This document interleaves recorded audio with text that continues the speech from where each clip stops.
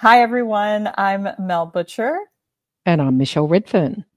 And we're behind the Lead to Soar podcast. We've got a couple really fun things to share with you. And the first thing we want to share is our colleague, Susan Colantuno. She started a podcast called Be Business Savvy. Be Business Savvy. We highly recommend it. And it's a short form podcast where you hear directly from Susan. It's like having a friendly mentor in your ear. So check her out at bebusinesssavvy.com. Over to you, Michelle. Thanks, Mel. Well, two exciting things from me, along with Be Business Savvy. Number one, The Leadership Compass. My very first book is due for release on March 26, 2024. You can find out more about The Leadership Compass, what it's all about. Of course, it'll be your ultimate guide if you're an ambitious woman leader. You can find more about that at michelleredfern.com. And hand in hand with the Leadership Compass book is the Leadership Compass boot camps. I'm going to do one boot camp a quarter for 2024 for just 6 women at a time, and you'll be working through in 3 weeks. So yes, it's short, sharp, and high impact. All of the elements from the Leadership Compass and my 40 years of executive experience. So you will cover BQ, EQ, and SQ, and you will be positioned to have a career that soars. Again, you can find out about the boot camps at michelleredfern.com, leadtosoar.com, or if you can't find any of that, just drop us a line and we'll point you in the right direction. You're listening to Lead to Soar, bringing women the best career advice and mentorship from around the world. Lead to Soar is a production of A Career That Soars. Learn more at leadtosoar.com. The Lead to Soar podcast is recorded on the ancestral home of the Ho-Chunk Nation in Madison, Wisconsin, USA, and on the lands of the Wurundjeri people of the Kulin Nation in Melbourne, Australia. We pay our respects to the traditional custodians of these lands and their elders past and present, and welcome any First Nations people listening today, wherever you are. Welcome back, listeners, to the Lead to Soar podcast. You've got 3 of us today. So today with me I have Susan Colantuno and Mel Butcher. Hello, ladies. Hello. Hello. So glad to be here. So today we're talking about doers versus delegators. Well, we're actually talking about delegation and leadership and stuff that we need to start doing and stop doing. But in the context of a quote that I say a lot, which I learned from Susan and all of the work that we do to advance women into leadership and close the global leadership gender gap, which is leadership manifests itself at every level in every organisation, but it is different. And so it depends where you're standing. But also that when you start to advance in your career, there are things that are additive, so skills we have to add to our leadership toolkit, but there are also things we need to stop doing. And one of the premises of today's podcast is to talk about, well, delegation, because certainly in my own lived experience, that's been a skill that I've had to learn.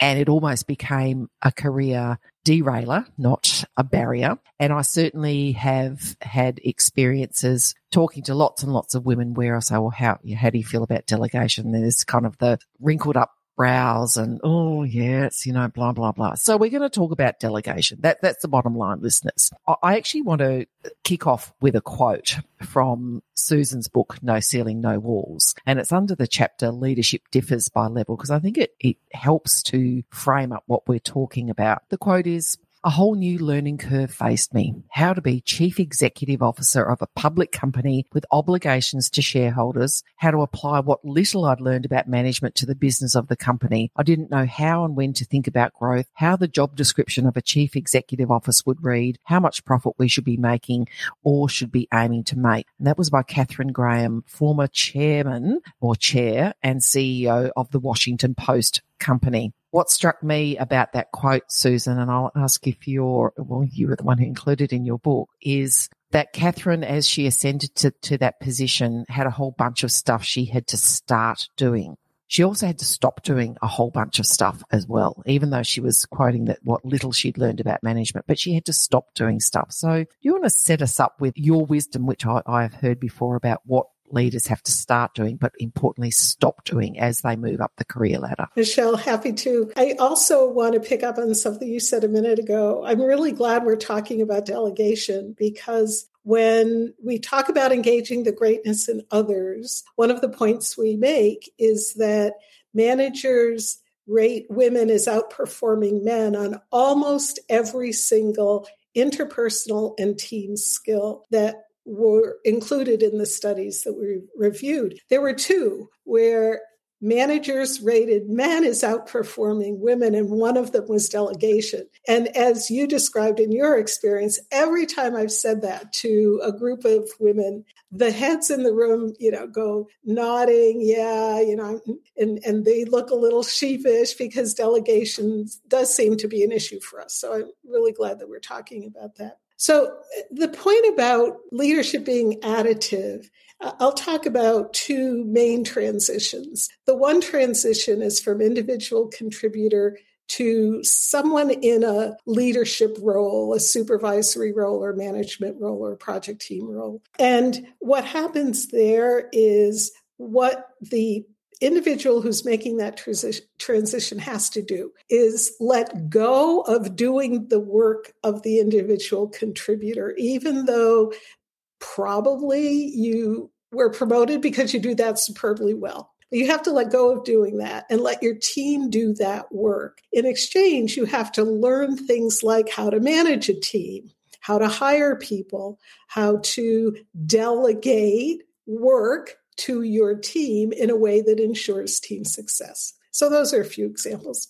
Then when you make the transition to from middle management to senior and executive roles, having to rest on what you've learned about how to lead teams effectively, but to let the leaders who are leading teams below you do that work and delegate work to them effectively, because your job at the most senior levels is to position the organization in its marketplace. It's not to do the work of the HR function, or it's not to do the work of the people within operations in your business unit. It is to help your teams that are your leaders who are leading teams be successful so that you can help position the organization market. And so at each of those two transitions, delegation is a hugely important component for success. And as you said, Michelle, if one doesn't learn it, it can become a significant career derailer. And I think to build on that, the career derailer can, and I think let's talk about women's perceived readiness to lead at the next level and how delegation can derail that. But I certainly think, coming back to your point around engaging the greatness in others, for the people that we lead, those that report to us, if we're not learning to delegate, we are not engaging, we're not seeking out, and we're not engaging their greatness and allowing them to contribute and flourish within the organisation. Right, absolutely. One of the skills that's required in order to be an effective delegator is the ability to recognize talent in other people and to appropriately assign work according to those talents. Right people, right place, right time, doing the right thing. Yeah. Mel, what are your thoughts as we start off this conversation around delegation? I love what Susan just said. I feel like that is actually one of my strengths, is recognizing talent, but I also fall into the category that you mentioned at the beginning of nodding my head here. I can see where I would be perceived, or even women colleagues be perceived, as less effective in the category of delegation.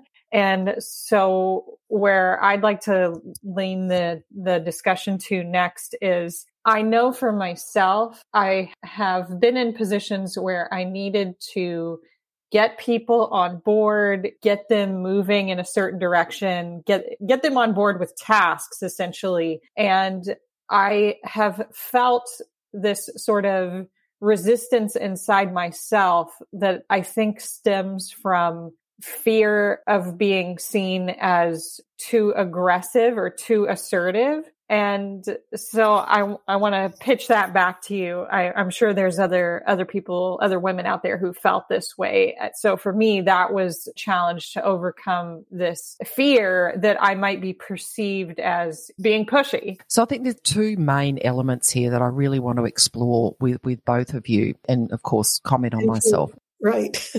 One is exactly what Mel said. So as a person, for our listeners who are navigating their career, what are the things that I need to pay attention to? So how do I learn? How do I build my delegation skills, et cetera, et cetera? But also, what are the consequences of not building it? So I don't want to be all doom and gloom, but we know that failure to delegate, and I'm going to share a story just from this week, failure to delegate will become that derailer. So they're the two angles I kind of want to go down. Let's talk briefly, not at length, about why failure to build your delegation skills will become a career derailer.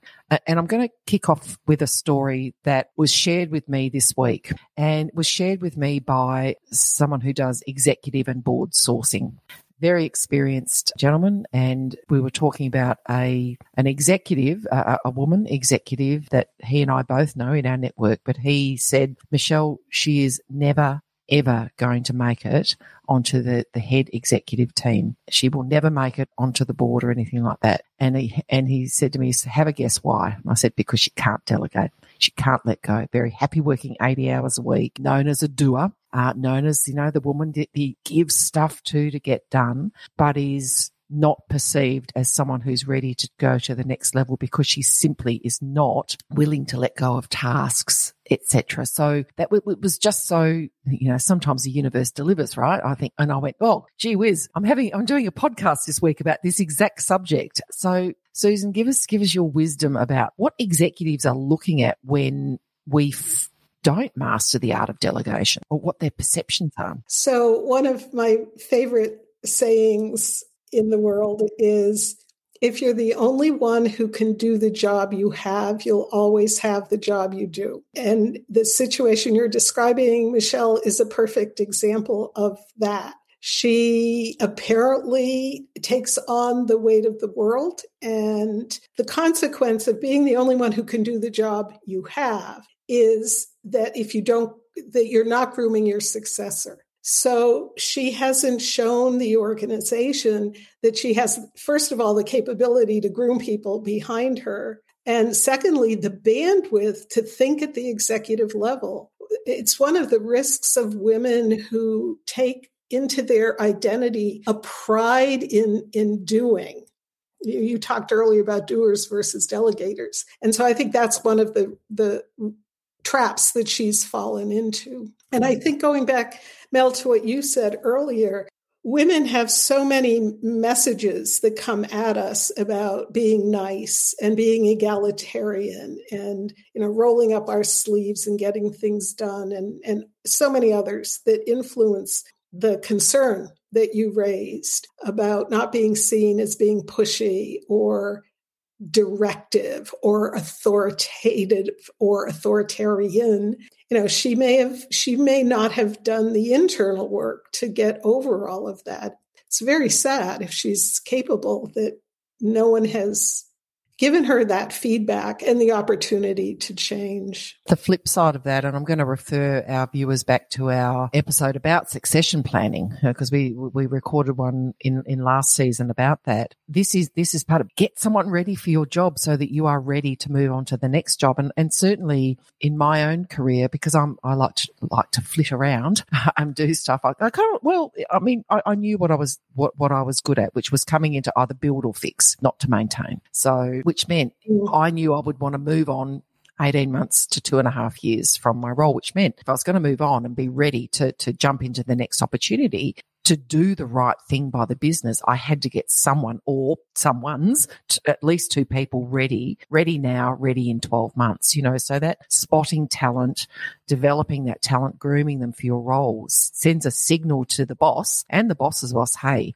we've got no risk here. Because one of the other quotes that I've heard from women is, Michelle, they've told me they're never going to promote me because I'm just so good at my job. No one else could do it. And so I think this is one of the ways of countering that. And there's a certain seduction to that, right? To be seen as indispensable. There's a seduction there, but at a huge cost to yourself, but also to the organization. Yeah, absolutely. Yeah.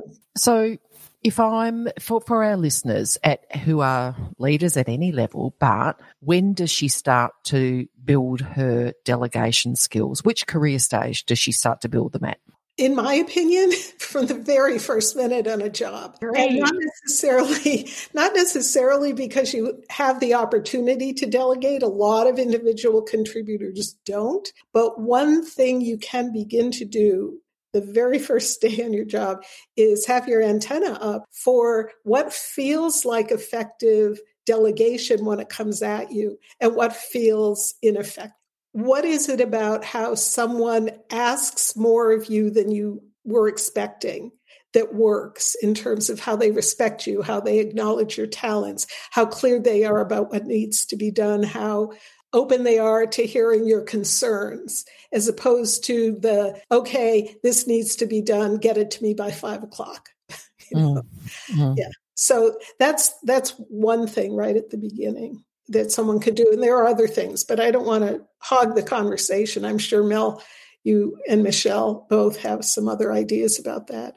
Well, I'll build on that, but I think I speak for Michelle and I when I say we'd love to hear more from you because the listeners hear a lot from us. But I do want to add that I want to encourage listeners to think outside of the box of just management. You don't have to be a direct line manager of people to be delegating, and that practice is something that you should be aware of doing and aware of practicing, because it's something you'll tap into as you are making the case to move yourself up the ladder. Very similarly to the other day when we had one of the members of A Career That Soars ask about how she could display her entrepreneurial activities. And I think initially she was thinking about like, well, I haven't started a business, so I haven't really done anything entrepreneurial. But this person has done all kinds of other work in different volunteer organizations and whatnot that are definitely demonstrate her entrepreneurial spirit. And we just had to tease that out.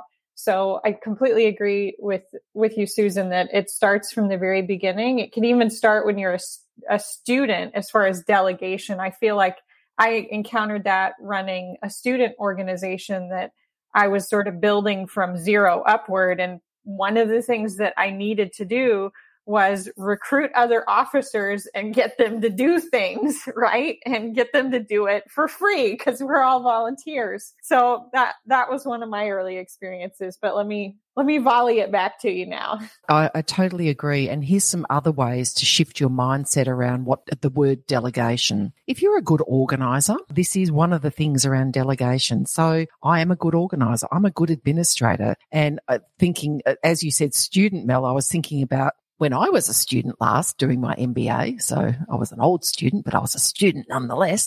Group work. So you'd be assigned a group assignment. And my role was always, let's talk about roles and responsibilities. Who's going to do what? I'll run the project plan and do the check-in points. Now that's delegation. So if you're a good organizer and you can organize people to do stuff, give them jobs and what have you, that is the genesis of delegation, because what you're doing is identifying the greatness. So who's got what talent? How do we get them in the right place at the right time doing the right thing? So whether it's your group assignment, whether it's a project team, a cross company or project team, whether it's an employee resource group within your organization, what are you involved in where you can demonstrate some of these organizing, leadership, delegation skills? Because a lot of people want to just work in their zone of genius. And if someone says to them, hey, Susan, I know what your zone of genius is. How about you go and do the XYZ that plays that?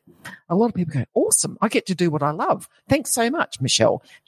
For me, that's delegation as well. So it's that identity shift. As you said, Susan, I'm a good organizer, which means I'm a good delegator, which means I'm a good leader, as well as the mindset shift. delegation is about helping people move towards tasks that play to their zone of genius or the greatness in them. Do you think I'm on the right track? Oh, absolutely. I think both of you are on the right track. Anytime we're involved in a team, whether it's at school, whether it's volunteer work outside the organization, volunteer work inside the organization like ERGs, even as a team member, not the person running the team, we can practice organizing things, asking the question, who's the right person to do this? Or making the statement, Michelle, I think you'd be really good doing this because I've noticed that you do Y. And Mel, you'd be the right person to do this because I've noticed that you do A well. We can start right at career start, and it could be inside the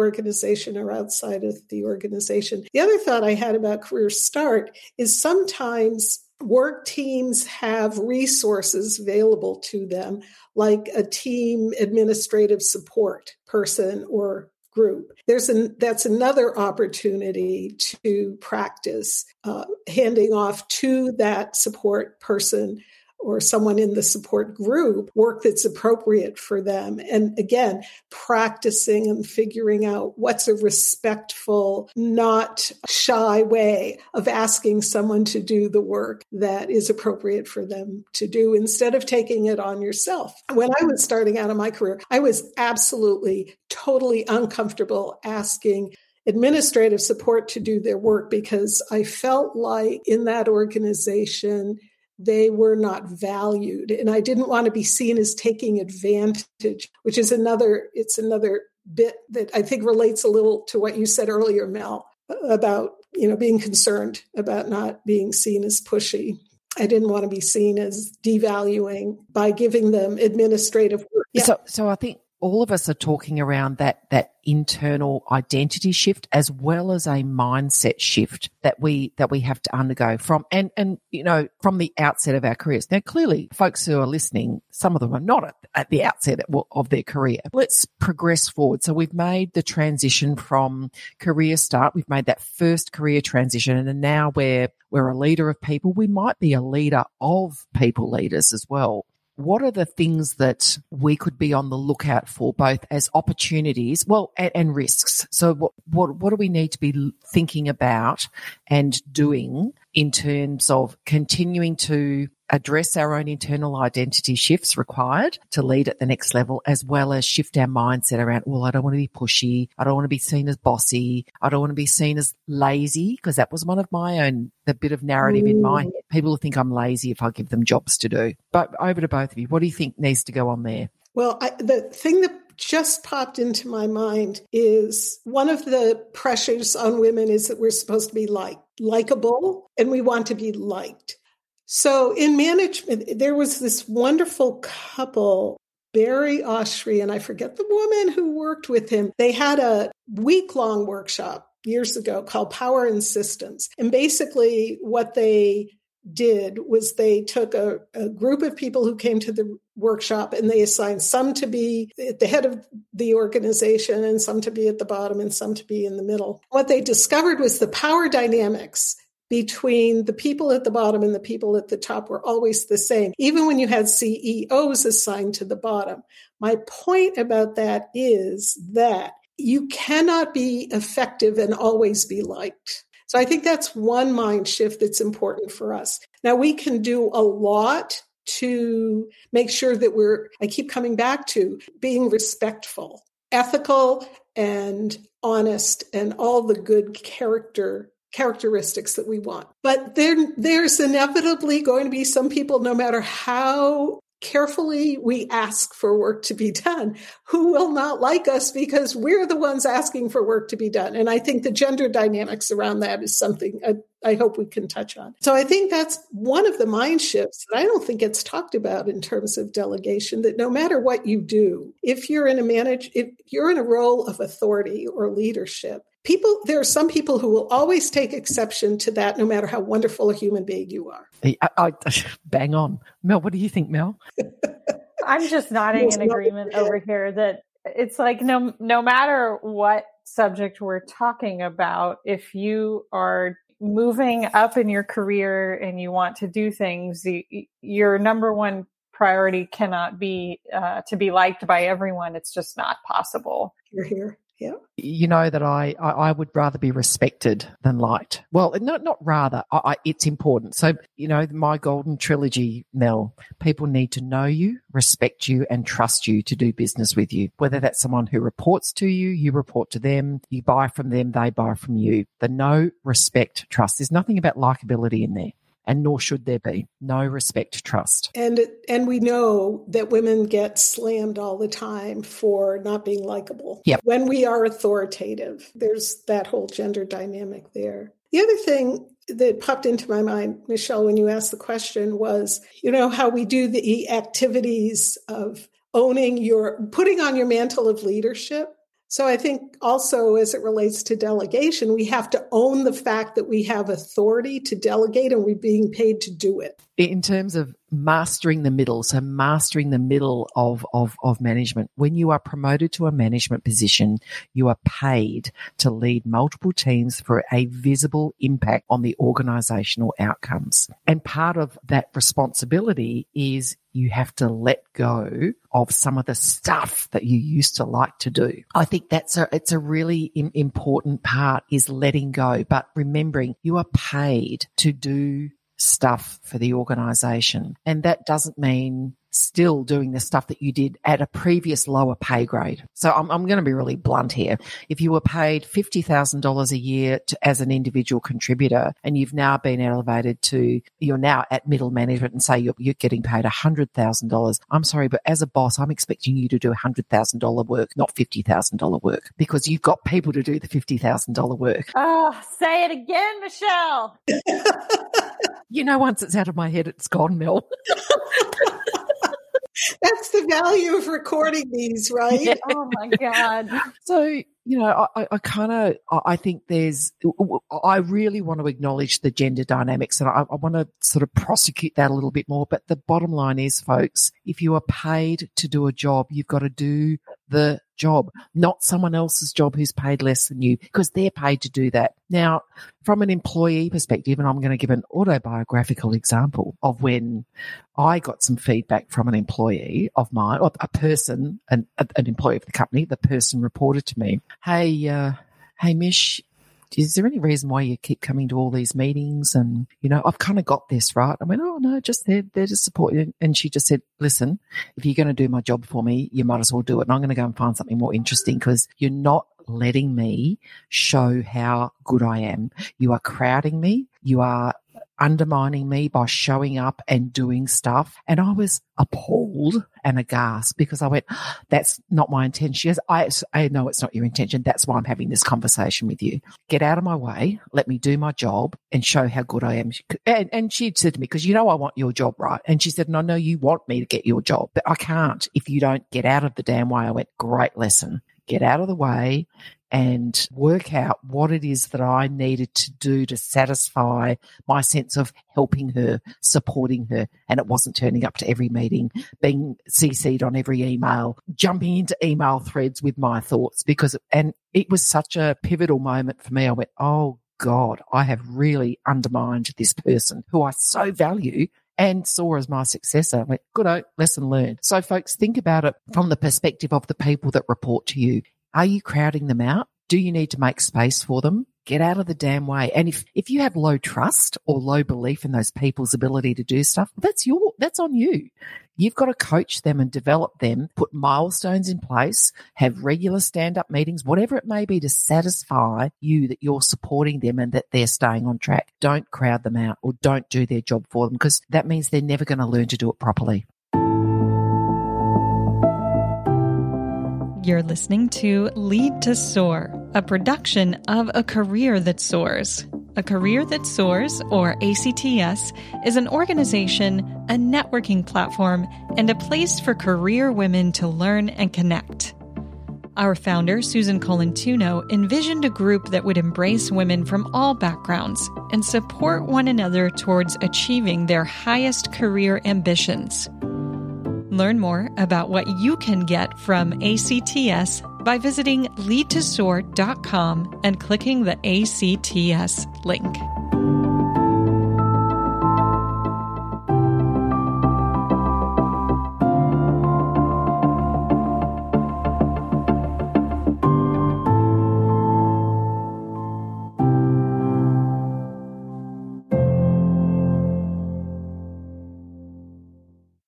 Right. And that you'll get stuck where you are. I think that there are two really important messages within your story. One is that it's tempting to slip back into what we're already good at. And that's doing the work of the $50,000 individual contributor. The other is that it's hard to know what $100,000 of work looks like if no one's coaching or mentoring us about what leadership looks like at this new level. We have to put effort into it. So again, part of shifting our mindset about delegation is understanding that we have to look for and embrace what leadership looks like at the next level. So instead of doing the work of individual contributors, as you were just saying, Michelle, we have to be developing individual contributors. We have to be looking outside of our functions for opportunities to enhance the organization or to import innovation. And it's not always clear what that work of more financial value. I'm not going to say higher value because is it of higher value to nurse a patient or to manage a unit? It's hard to say, but one gets more money. Anyway, it's hard sometimes to understand what that new work is. So part of shifting our mindsets is embracing change and looking to figure that out. And I want to take a moment to remind our listeners, one of the 3 pillars of our leadership definition that we talk about is engaging the greatness in others. So engaging the greatness in other people, that goes in all directions. That goes toward your peers, toward your superiors, and to your subordinates. And if you're not getting the results that you need and want from your subordinates, that might mean you've got to do things differently as a manager, like Michelle described. And so I'm going to throw something out there from the world that I know. I'm in a technical space with a lot of super smart people, scientists, engineers out there. And let me tell you, STEM people, I see you struggle with this a lot. I can't even count how many times I've heard people say, well, it's just faster if I do it myself instead of teaching this young engineer how to do it. So who wants to take that one? Oh, I'm just going to quote, give a person a fish and they eat for a day. Teach a person to fish and give them the equipment, they eat for a lifetime. I'll leave it at that. But Susan? Well, I was going to say they're right. It is easier, but it's not better for the employee and it's not better for you. So, pay me now or pay me later kind of thing. And, I understand that. I've had people work for me where I've just wanted to do it because I cannot stand taking the time to teach them how to fish. It drives me friggin' crazy sometimes. And sometimes, frankly, I don't do it. This is not a skill that I think I'm the world's best role model for, but I have learned that I have to do it, that I have to take the time to coach that person to do the work that would take me 15 minutes, but then it's going to take me half an hour to explain it, to show it, to watch them do it. And then, hopefully they'll be able to do it the next time. So I think we've talked about the why learning to delegate, and like any other leadership skill, with disciplined practice, you will achieve mastery. I also acknowledge that, I have had a checkered past when it comes to delegation. So, I'm not standing in my little prism of perfection here. So we've talked about why it's so important to master delegation. Now, one of the other pieces that I really want to talk about, because we've touched on it a couple of times, is gender dynamics. So the differences between men and women who delegate. I'm going to tell a story about when someone delegated to me, which was extraordinarily game-changing. So when I was working in the big bank that I worked for before I started what I'm doing now, I got a call from my boss who said, and he was, on the second, 2 down from the CEO. He said, Michelle, I need you to go to pricing committee meeting for me next week. Now, this is the pricing committee where the whole bank sets the risk appetite, how we're going to price stuff. And I'm going, I wonder if he realizes I'm not a banker. I'm here as an administrator doing other stuff. So I rang Anthony and I said, Anthony, you kind of realized that, and he says, just turn up, you'll be fine. He said, this will be good for you. He said, I can't do it. He said, and I need to have someone in my team that I can rely on to go to these meetings for me. He said, you get it. He said, you're commercial. You know this stuff. And I went, okay. All right. And as it turned out, I did know my stuff. So I turned up, but he pushed, by delegating something to me, he pushed me into an environment where, yes, I felt uncomfortable, but I developed, I got some exposure to decision-making and decision makers. So very good for my career, good for my skills, et cetera, et cetera. Now, I had absolutely no issue with him doing that other than my own lack of self-confidence. I wonder if that had been a woman delegating to me. I wonder honestly, what my mindset might have been. I felt honoured and scared and all that kind of stuff about having this task delegated to me. Would I have felt differently if it was a senior woman delegating to me? Because it does play out, doesn't it? I was thinking I had early in my career 2 managers. One was a man and one was a woman. And they were both good in their own way, but I had greater expectations of the woman, that she would be more nurturing. Like Dave gave me an assignment that was a really big, challenging assignment. And I said to him, I'm not sure that I'm the right person for this. And he said, no, go, you can do it. And when Kathy gave me a similar assignment, I said, I'm not the right person for this. And she said, yeah, you are. Just go do it. And I was wanting her to empathize with me and, pat me on the head and console me about my self-doubt. So I think that is definitely one set of gender dynamics. And I think that men have similar expectations. They'll take hierarchical direction from a man, but expect some more nurturing from a woman. What do you think, Mel? I'm struggling to think of contrasts here because most of the time, almost all of the time in my work, I have had male superiors, including in my career prior to engineering, where I was working with a lot of military men.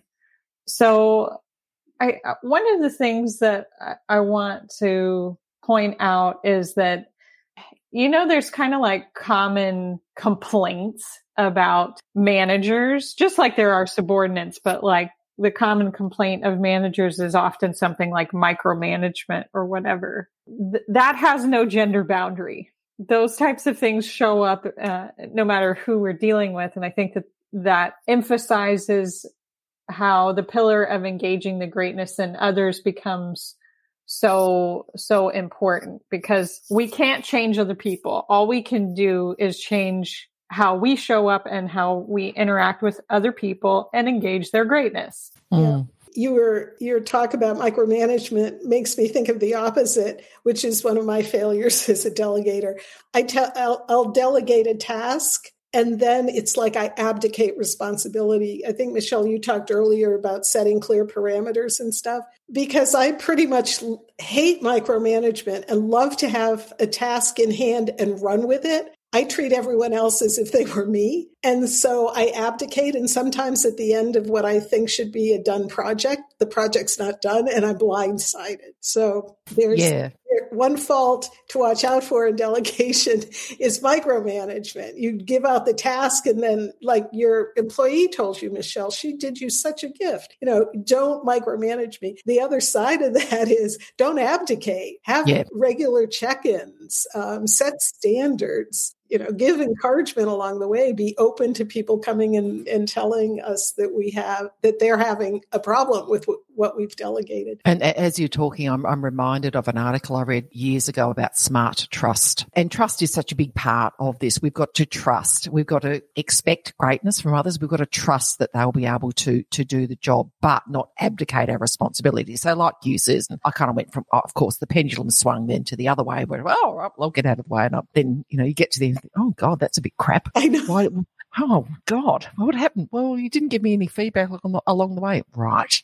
Yeah, good point. Okay. Smart trust is saying, I trust you to get the job done, but I'm really bastardizing this now, but I'm going to do some check-ins along the way to make sure that we're still on track. For those of you who have done project management, you'll know this. You go, oh, duh, Michelle, this is project management 101. Mm-hmm. You let people get on with it, but you have milestone check-ins. So whatever works for you. But that smart trust says, I trust you to get the job done, but we're going to put some, whether it's check-in points or an agreed operating cadence where we can check in with each other. You can say to me, Susan, I need more help. Susan says to me, Michelle, I need more help here. Or I'll say, actually, I think I want you to take this direction now. So it gives that opportunity along the way. And again, I think this is about building the skills to delegate. Yes, there's the mindset shift. Yes, there's the identity shift. And yes, I think we need to pay attention to not letting gender dynamics and the desire to be liked derail us, but then let's get the skills or the mechanics in place to start doing this. So think about every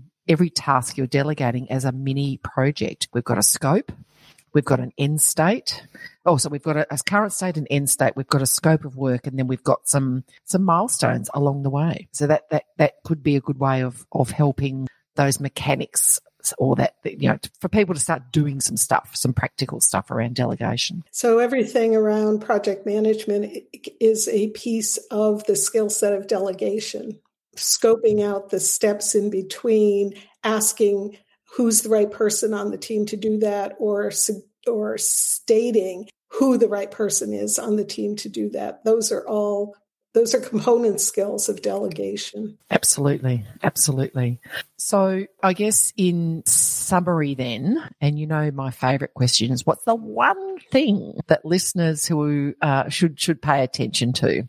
And I think it's a hard question. I acknowledge that is a hard question to answer because we're going to have listeners at all different career stages. So let's break it into career stages, shall we? So if she's at the start of her career, from both of you, what's the one thing she should pay attention to? I would say pay attention to how things are delegated to you, so you can learn from that. Mel? Well, I was thinking that this idea of paying attention to your inner voice and how the narrative you've got inside might be influencing how you show up in a not so positive way in delegation specifically, that is going to span maybe more than one level. And my advice is, this is going to segue us into middle management, where I think there's some real gold for people to pay attention to. But at career start, you need to pay attention to what your boss is thinking about. I want you to look at your boss, understand your own role and know it inside out, upside down. Look for opportunities to hone your delegation skills. So it might be, let's help the team get organised on a project, on an employee resource group, whatever it may be. But try to walk a mile in your boss's shoes. What's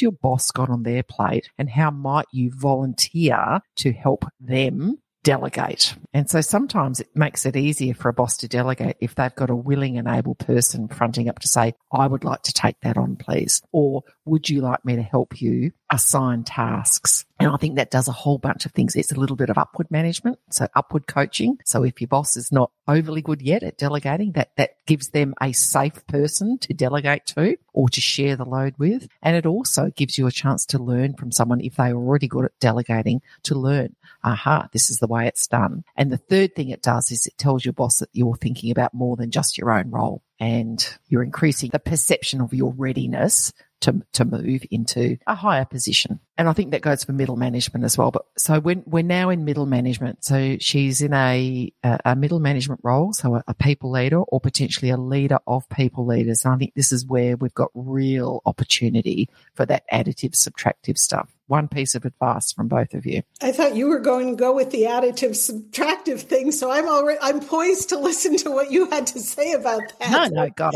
I'm feeding bits out here. I'm letting you do the hard work. I think that is the crux of it at the middle. Learning what to let go of. And what to take in. Mm-hmm. Mel? As you were talking a moment ago, I was thinking, I haven't done this, but maybe it would be a good idea to speak to a superior that you have rapport with and ask the question, what do you struggle with when it comes to delegation? Why do you think that is? And get a little bit of reflection from someone maybe who's been in that position longer than you. Yeah, that's a good idea.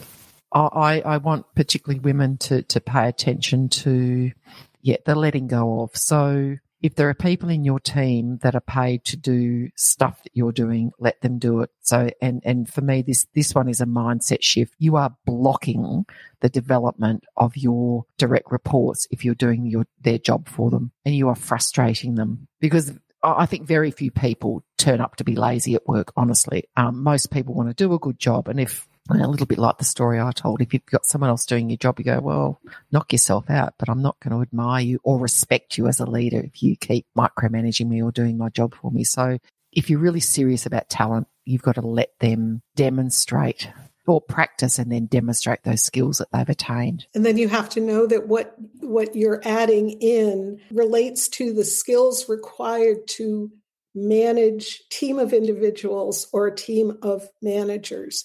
So things we have to, in the middle, delegate so that we can then develop team leadership skills, our ability to give feedback, our ability to work with external stakeholders within the company to find out ways that the teams or team we're managing can support them, and key stakeholders outside of the company for importing innovation, for tracking threats and opportunities to our function. Without delegating, we cannot have bandwidth to do that work, which is the work that we're being paid to do. And let's say this explicitly. When we talk about delegation, we're not talking about ordering other people around.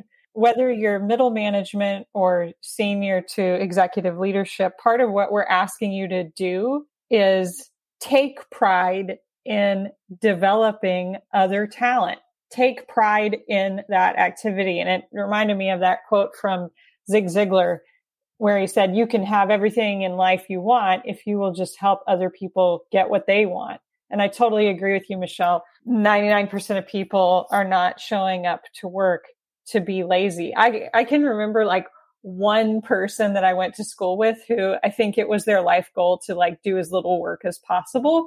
And they went about it in like a really charming way. So everyone liked this person anyway, because they were just so like super fun loving. But everybody else there pretty much wanted to be there. They wanted to be doing the work. And even when, somebody maybe gets on our nerves, we as leaders still need to be able to acknowledge that they have something to contribute, and it's our job to find out how to tap into it. And I want to then talk about the transition from middle management into senior and executive roles. Ask for your comments or your advice, or wrapping it up with, your focus as you move into those very senior roles becomes much less internal to the organisation and much more outwardly focused. So advice for her. So she's, and potentially those women or folks who have just moved into their very first sort of very senior or executive role and might be still going, bandwidth's an issue for me.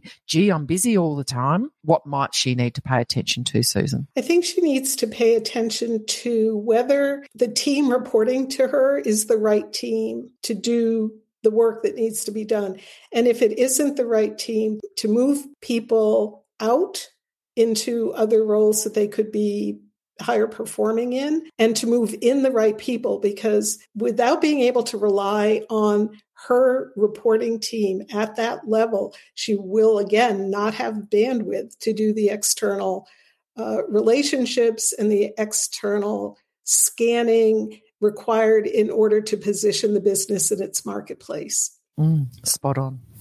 Mel? Well, as someone who's, I'd say, aspiring to the senior and executive level role, I would maybe pose a question on behalf of the listeners. So, for someone like me who wants to get there, what do I need to understand about delegating when it comes to that higher level of career?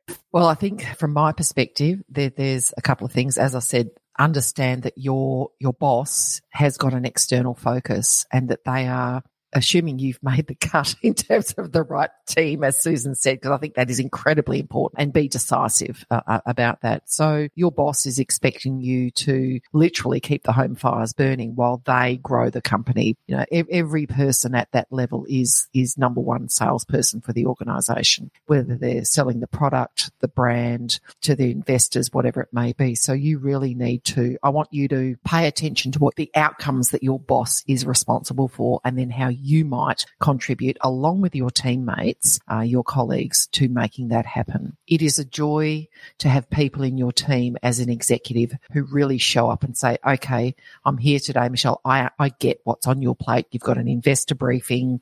You've got a board paper to develop. Let me know what I can do, or even better, I think I can write a portion of the board paper for you so that you're freed up to go and do X, Y, Z. Those people who are thinking about what my challenges and opportunities are in my role and who show up to be delegated to are a joy. So I think that's a real opportunity. And for those people in that role, when she does show up and say, hey, I want to be delegated to, oh God, for bloody hell, delegate to her, give her meaningful work to do. Be prepared for people to make comment, because really good people, leaders who are really good in this domain, I've got to say they are unusual. And so I can recall I've talked about one of my star folks who used to report to me, Maria, and I knew Maria was an absolute gun. So I used to take her with me to meetings. I'd give her my work to do, things like that. And my boss said to me, he goes, Michelle, you might want to watch, Maria's everywhere. People think she's doing your job,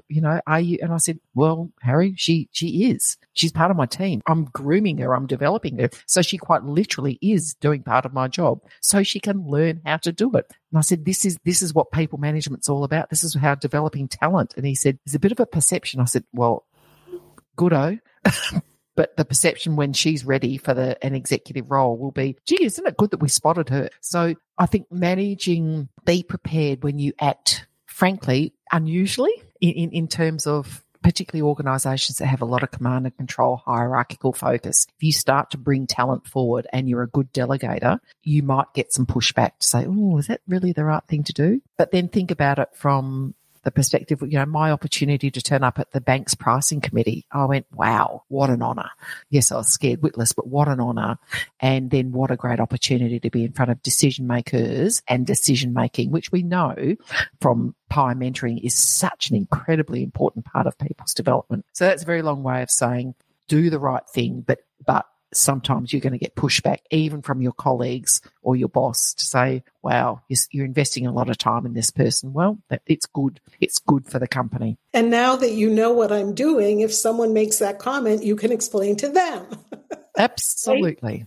Absolutely. Okay, so I think we've got some really great advice there, and I'm going to sum us up now. So we know that leadership manifests itself at every level in every organisation, but it is different as you move through the career stages. To be ready to move through a career stage or to the next career stage, you have to manage the perceptions about yourself. And part of that perception management is to be known as someone who develops talent and brings them forward. And you can't do that if you can't delegate. Leadership skills are additive as you move up the organisation, and they are subtractive. Start doing stuff and stop doing stuff. In your organisation, you're going to have to work out what that is. And to Mel's earlier advice, ask people more senior to you. Have a very targeted informational interview. I want to be good at this stuff. What have you encountered as you've successfully moved through your career? Finally, smart trust. I think, delegate, don't abdicate from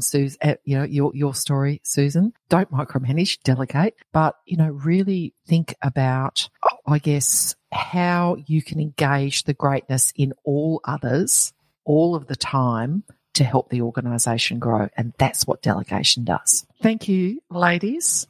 Thank you, listeners, for tuning on in. And as always, come and see us in A Career That Soars, because we talk about, discuss, chat, post about all these topics and more. And of course, every week we hold a coaching call and a group call, and we provide very, very targeted coaching support and advice around delegation and pretty much anything else in the world of women, work and leadership. Thanks, folks. Great to have you with us. Thanks, Susan. Thanks, Michelle. Well, thanks, Michelle. Great to be with you. This has been another episode of Lead to Soar, a production of A Career That Soars. You can reach Michelle Redfern at michelleredfern.com and Mel Butcher at melbutcher.com. Join us inside A Career That Soars at acareerthatsoars.com.